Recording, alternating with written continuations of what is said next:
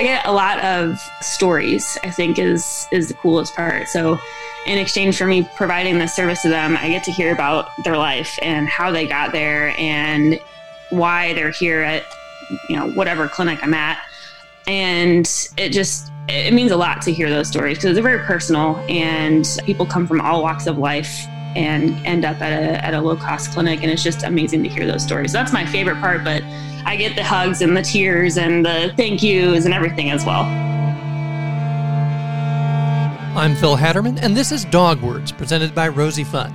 Today, we welcome Dr. Laura Plass from Community Veterinary Outreach, and we talk to Jeff Davis, president of My Pet Credentials, about an online tool that will help you keep all of your pet information up to date. If you're new to this podcast, in each episode we explore the world of dog care and companionship. We save each other is the motto of Rosie Fund, which simply means the more we do for dogs, the more they do for us, and they already do a lot. If you love dogs, you'll love Dog Words. We welcome your comments, questions, and suggestions. Go to the podcast page at rosiefund.org to share your thoughts. Thank you to everyone who's downloaded, subscribed, rated, and shared Dog Words. Now that you're a follower of the podcast, take the next step and become a participant. Let us know what you want to hear. Go to rosiefund.org and send suggestions for topics and guests. We'd especially like to hear from anyone involved with a dog rescue group who's interested in being a guest on the show.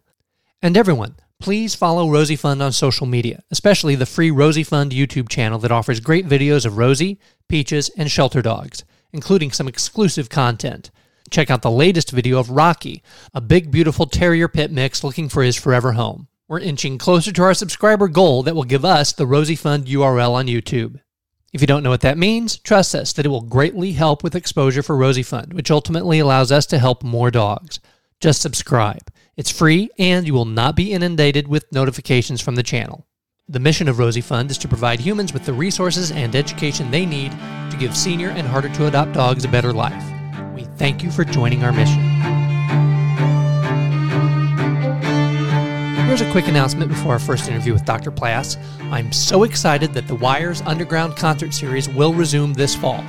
If you live in the Kansas City area and would like to host a small and socially distant outdoor concert in your backyard or on your porch, please contact them at The Wires Duo, that's TheWiresDuo at gmail.com. They've been working on writing new material and would love the opportunity to play for you and your friends. If you don't know who the Wires are, that's the music you're listening to right now.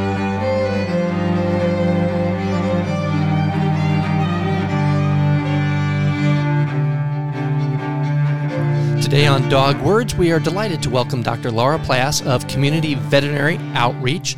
Laura, welcome to the show. Thanks for having me. I'm really excited to be here. First of all, tell our listeners, what is Community Veterinary Outreach? It is an organization that actually started out in Canada, and it's devoted to serving people who are experiencing homelessness who have pets. So basically what we do is we provide free, what we call One Health clinics to people who are homeless and their animals.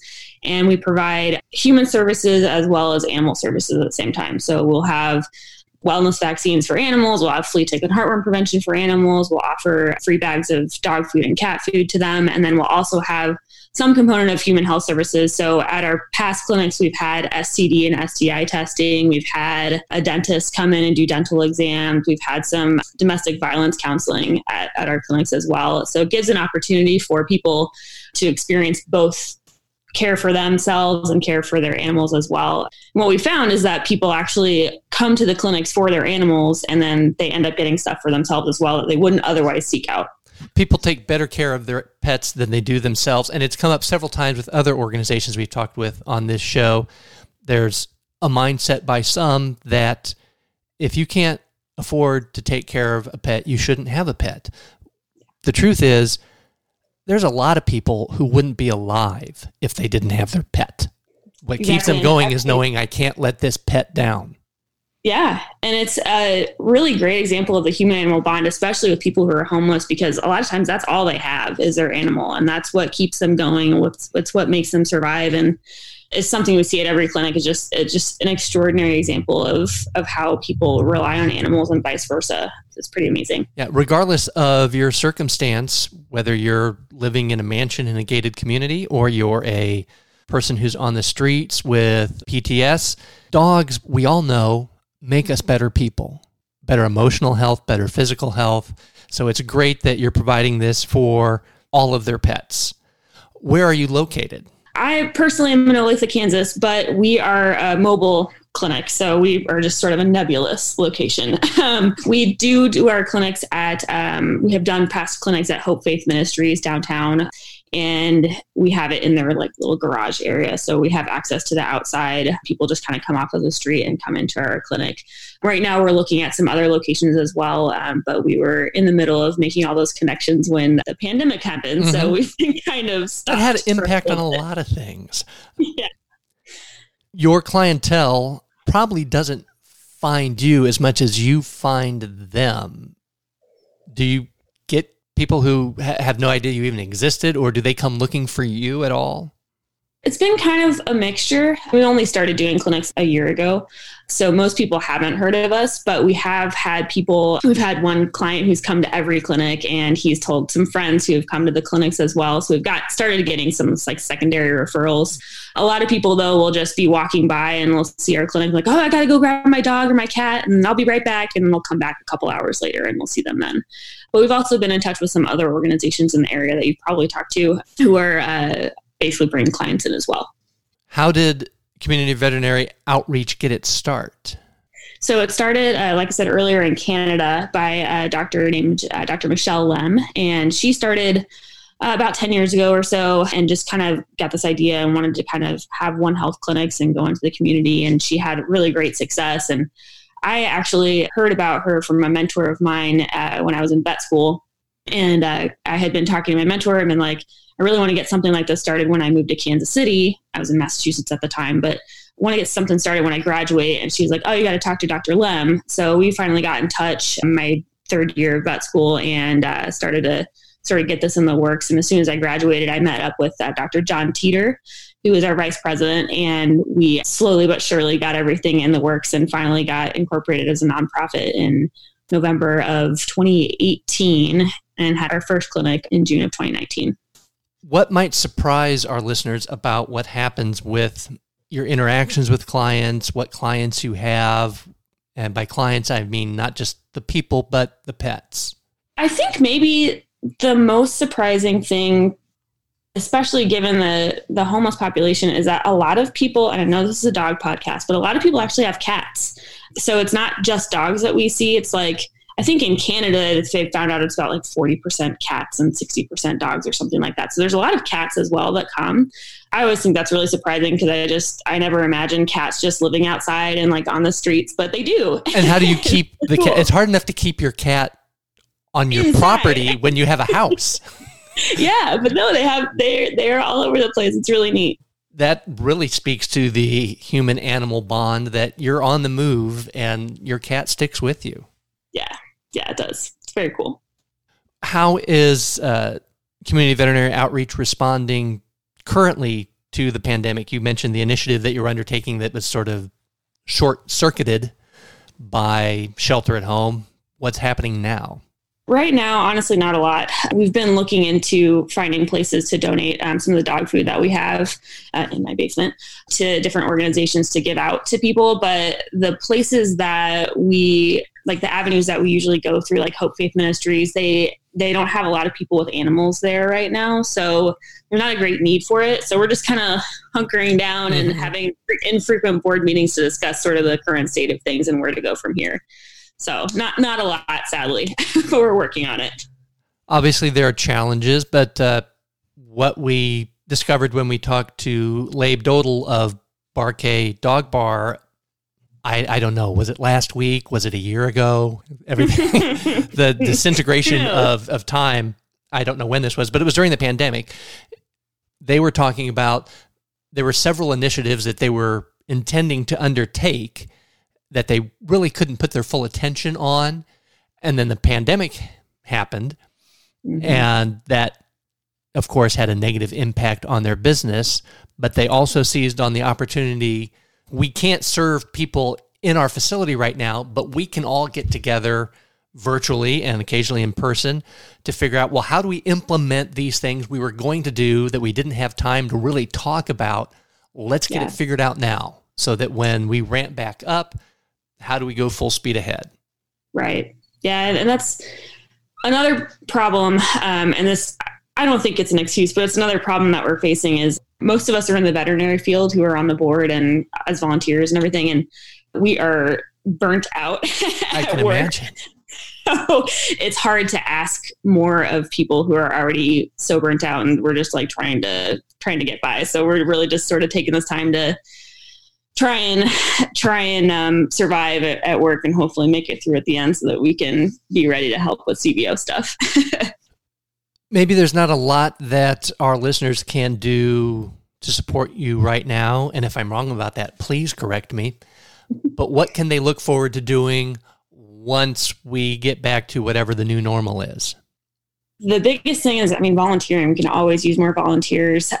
We need help with anything from being a veterinary technician to obviously doctors, but we also need people to help with checking clients in and talking to them and helping them through the clinics and guiding them on where to go, passing out food and all that kind of thing as well. So that's a huge thing. I'm always looking for volunteers. And hopefully, and this was the plan before pandemic happened, we were going to have clinics every month or so. So previously we'd just been doing infrequent clinics to sort of get our feet wet. And then we had finally nailed down locations to do it every month.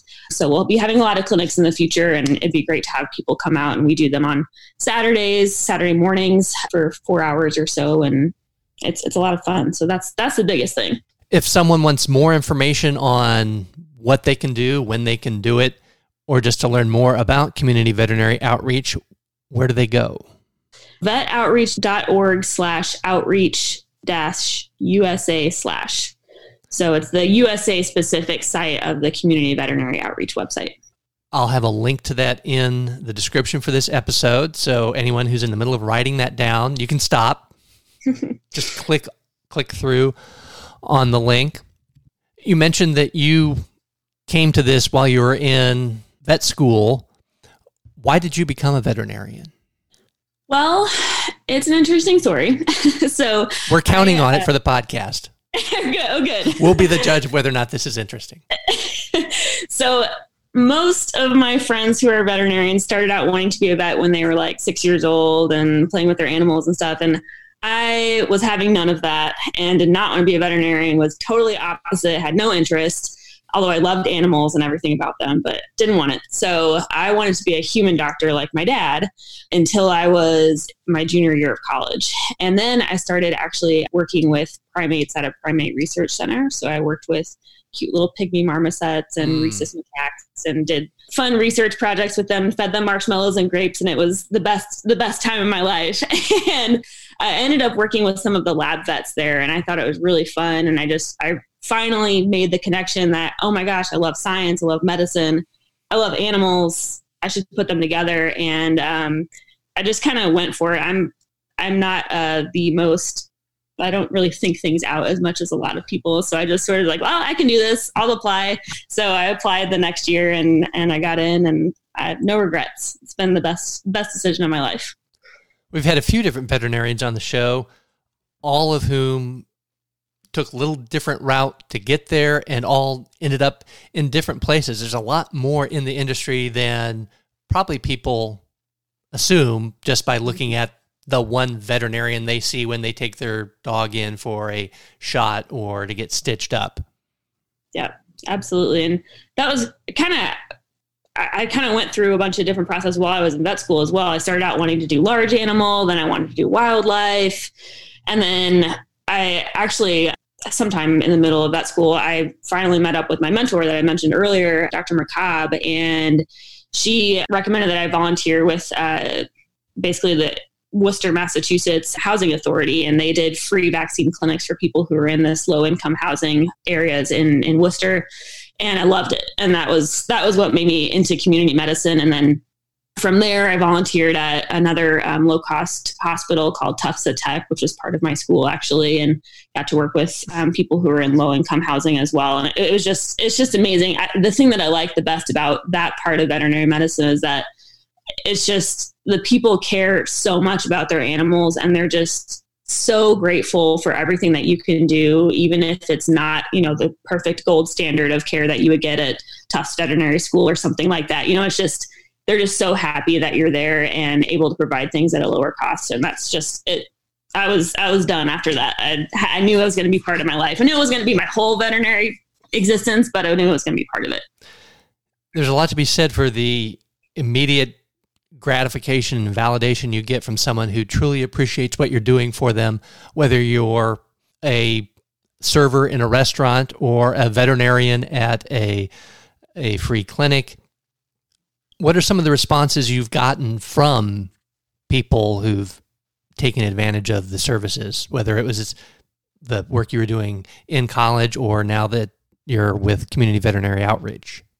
A lot of hugs. I get a lot of hugs. I get a lot of stories, I think is the coolest part. So in exchange for me providing this service to them, I get to hear about their life and how they got there and why they're here at, whatever clinic I'm at.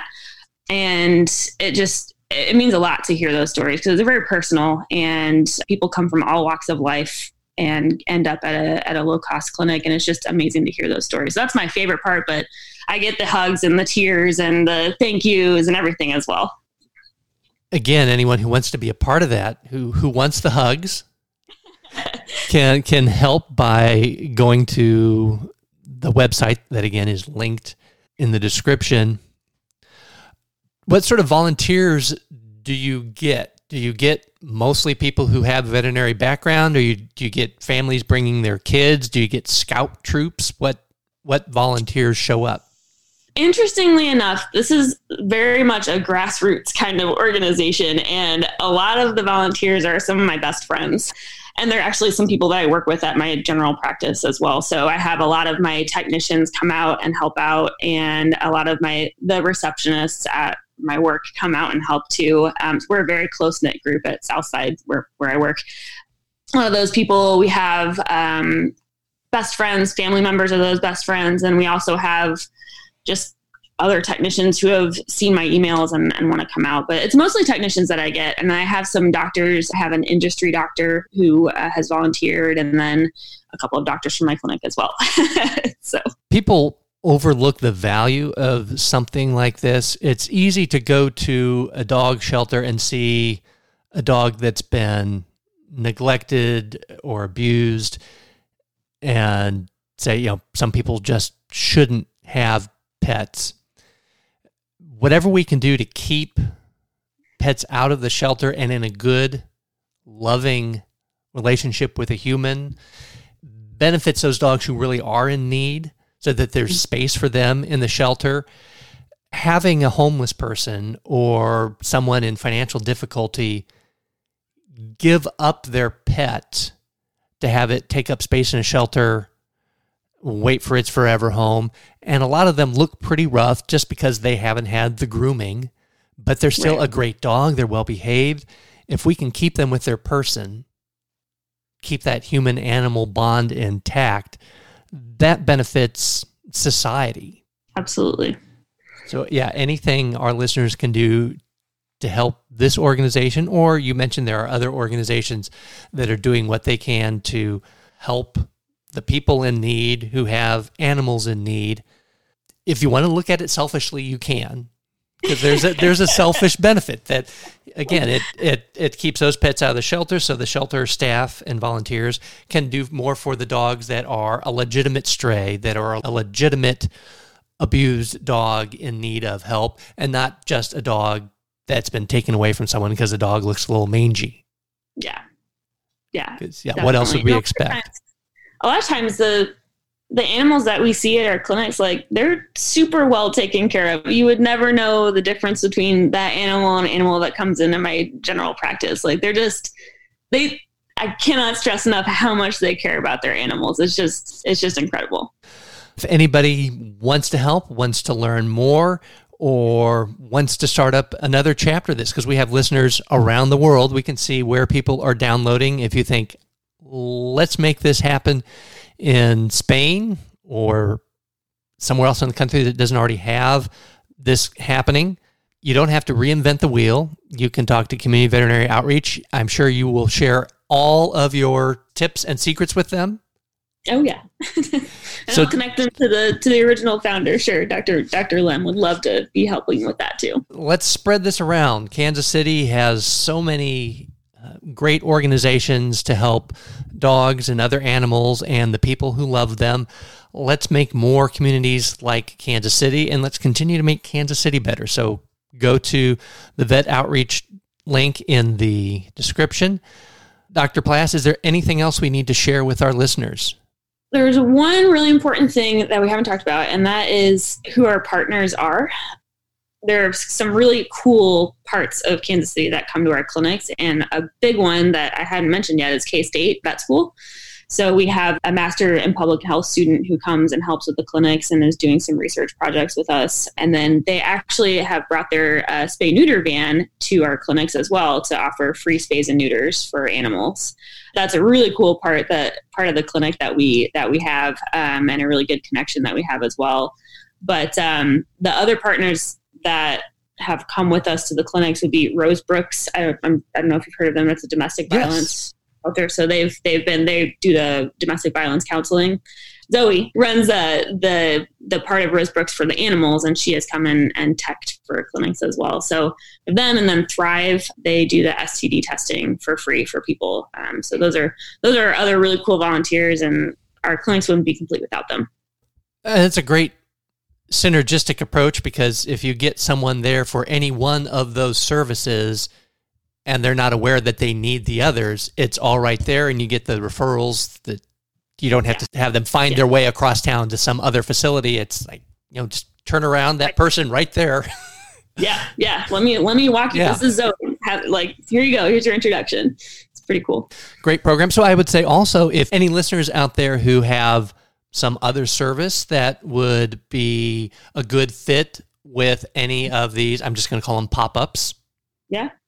Get with Dr. Plass, and I'm sure we can figure out how to make that work. I say we like I'm involved in any other way other than creating more work for everyone else. That's my job. That's my role. And then I walk away. But yeah, a good email address is on the website. So just shoot me an email or shoot Outreach USA an email. So you can get everything you need at the website. Thank you again for joining us today, and thank you so much for what you're doing for our human community and our pet community. I look forward to having you back when there's an update. Yeah. When some of this shelter at home is behind us, and if there's any other services or initiatives that we can talk about, we'll have you back. Sounds great. Thank you so much for having me. I really appreciate it.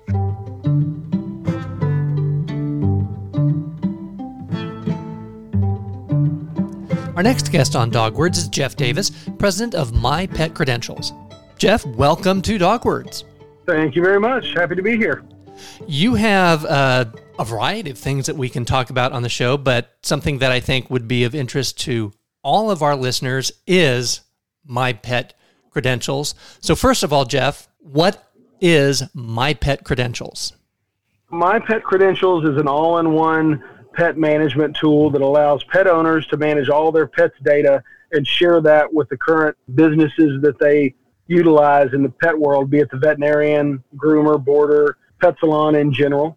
Is this something that is in response to your personal experience, or just something you saw in the marketplace? What was the pain point that generated this idea? We are in the dog business outside of My Pet Credentials. We own 2 big pet salons in Houston, Texas.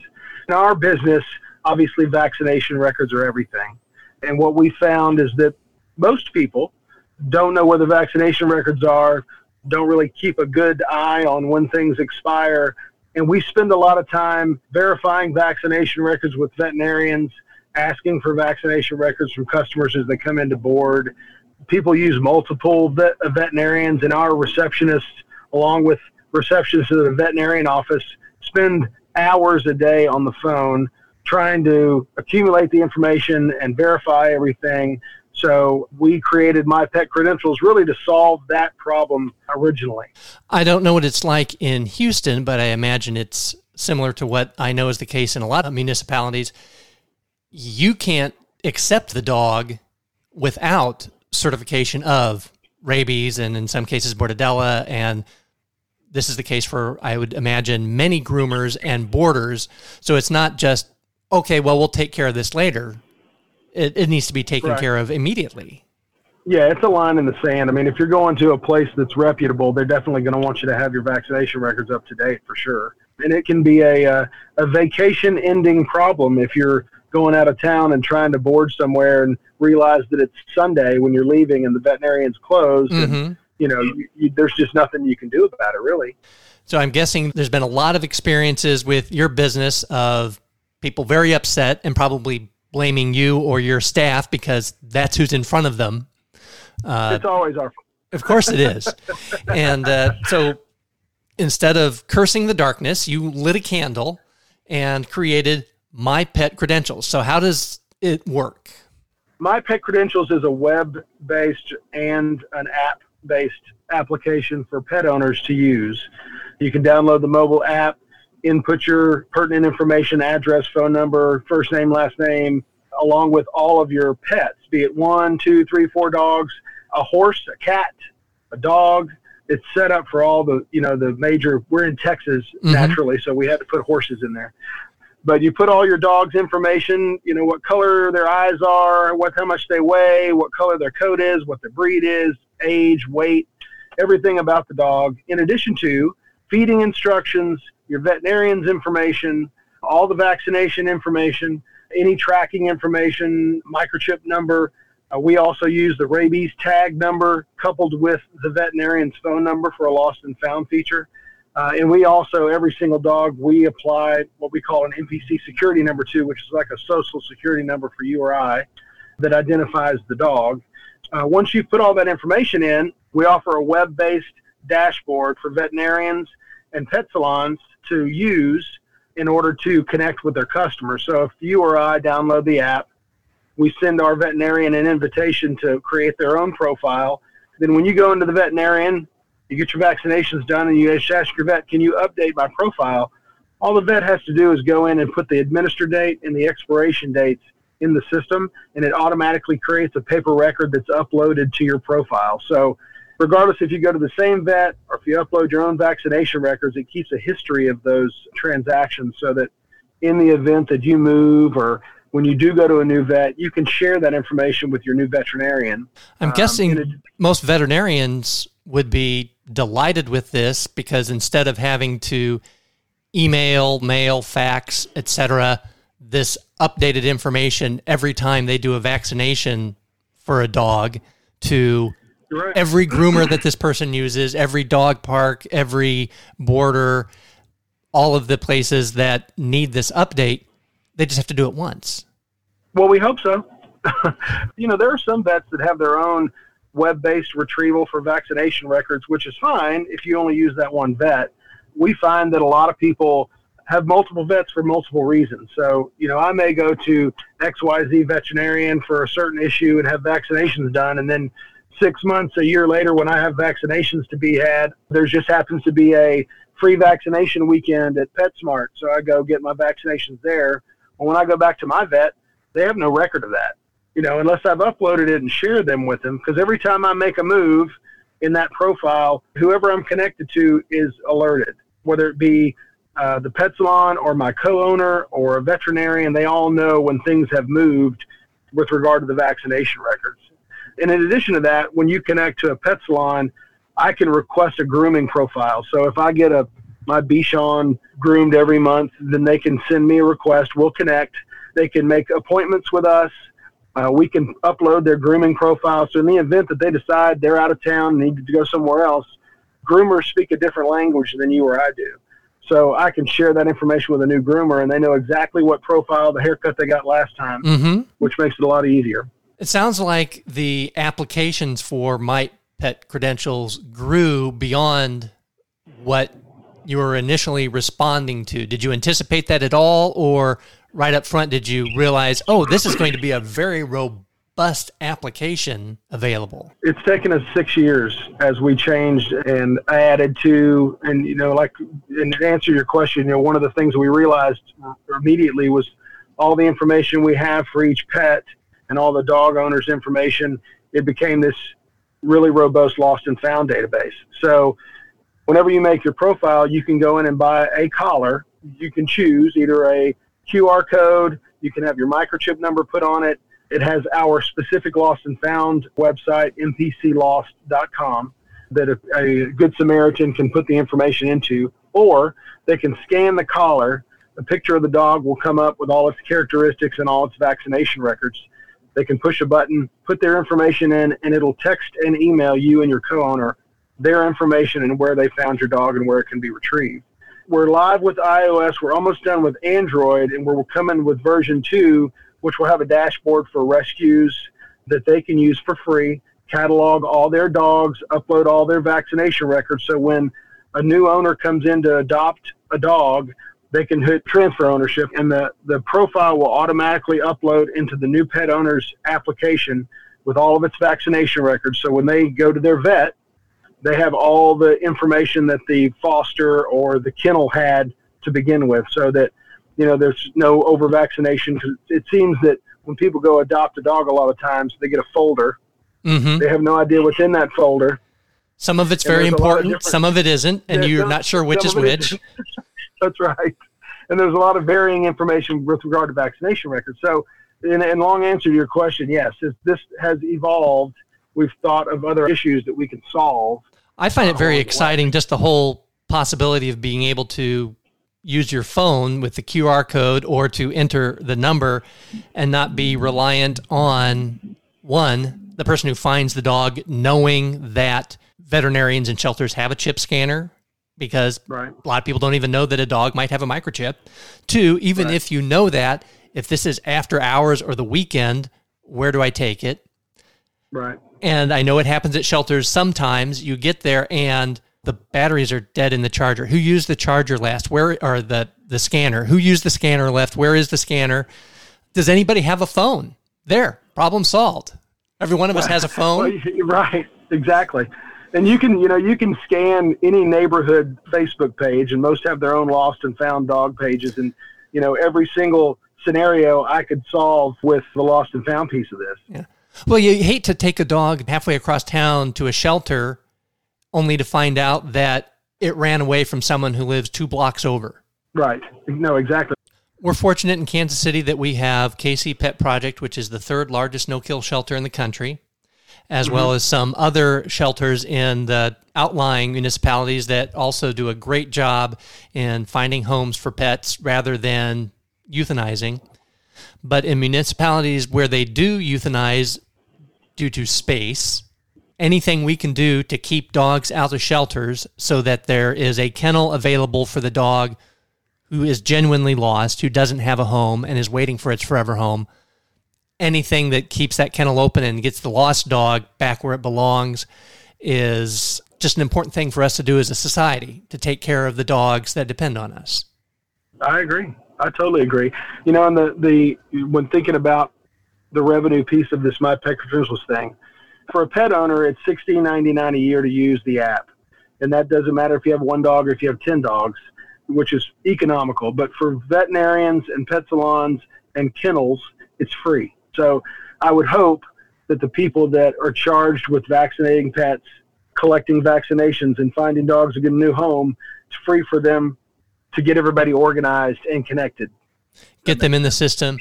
And if anyone has ever lost a dog, even if it's wandered off for 5 minutes and then you're panicking and then it comes walking back up the street, if I showed up the moment you realized your dog was lost and said, hey, for $16.99, I can give you peace of mind, you would gladly pay. You would give me a 20 and not ask for change.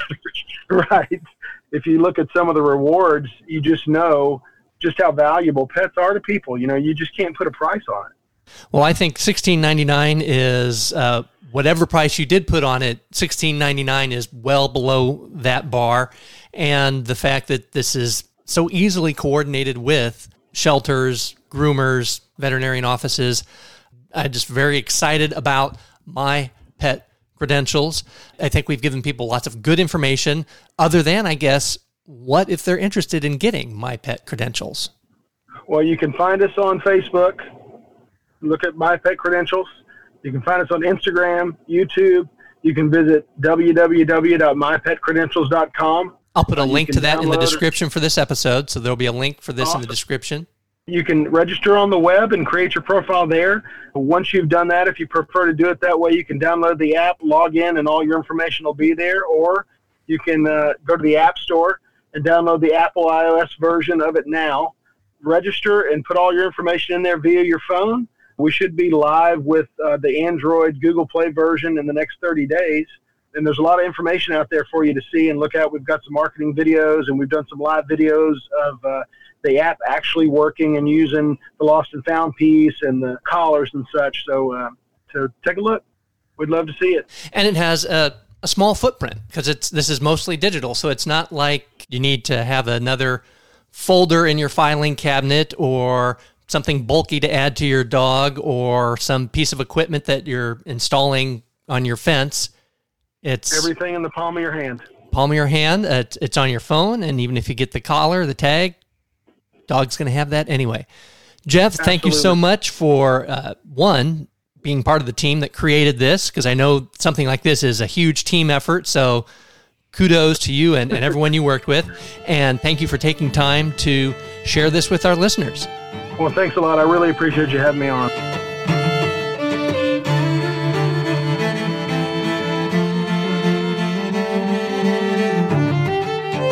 I'm Phil Hatterman, and you've been listening to Dog Words, presented by Rosie Fund. Thank you to Dr. Laura Plass from Community Veterinary Outreach for joining us. There's a link to Community Veterinary Outreach in the description for this episode, as well as links to some of their partners. I also want to thank Jeff Davis with My Pet Credentials. That link is also in this episode's description. And, of course, a big thank you to alternative string duo The Wires, featuring cellist Sasha Groshong and violinist Laurel Morgan Parks, for playing the wonderful music you've heard on today's and previous episodes of Dog Words. Learn more about The Wires at thewires.info and download their music on iTunes. Also, check out fiddlelife.com and learn to play fiddle and cello fiddle online from Laurel and Sasha, even if you've never played before. Remember, the Wires Underground Concert Series will resume this fall. If you live in the Kansas City area and would like to host a small and socially distant outdoor concert in your backyard or on your porch, please contact them at thewiresduo@gmail.com. Be sure to catch the next episode of Dog Words when we visit with Kelsey Nelson about KC Pet Project's Dog Day Out program. As always, please download, subscribe, rate, and share Dog Words. This helps us with sponsorships, then Rosie Fund can help more dogs. Support Rosie Fund by following us on social media, and please subscribe to the free Rosie Fund YouTube channel. You really do need to see Rocky's video. He's just a big bundle of love. Send us your comments, questions, and suggestions at rosiefund.org, and let us know if you would like to be a sponsor of the Dog Words podcast. And again, if you have any ideas for topics or guests, let us know at rosiefund.org. Thank you for listening, and remember, we save each other.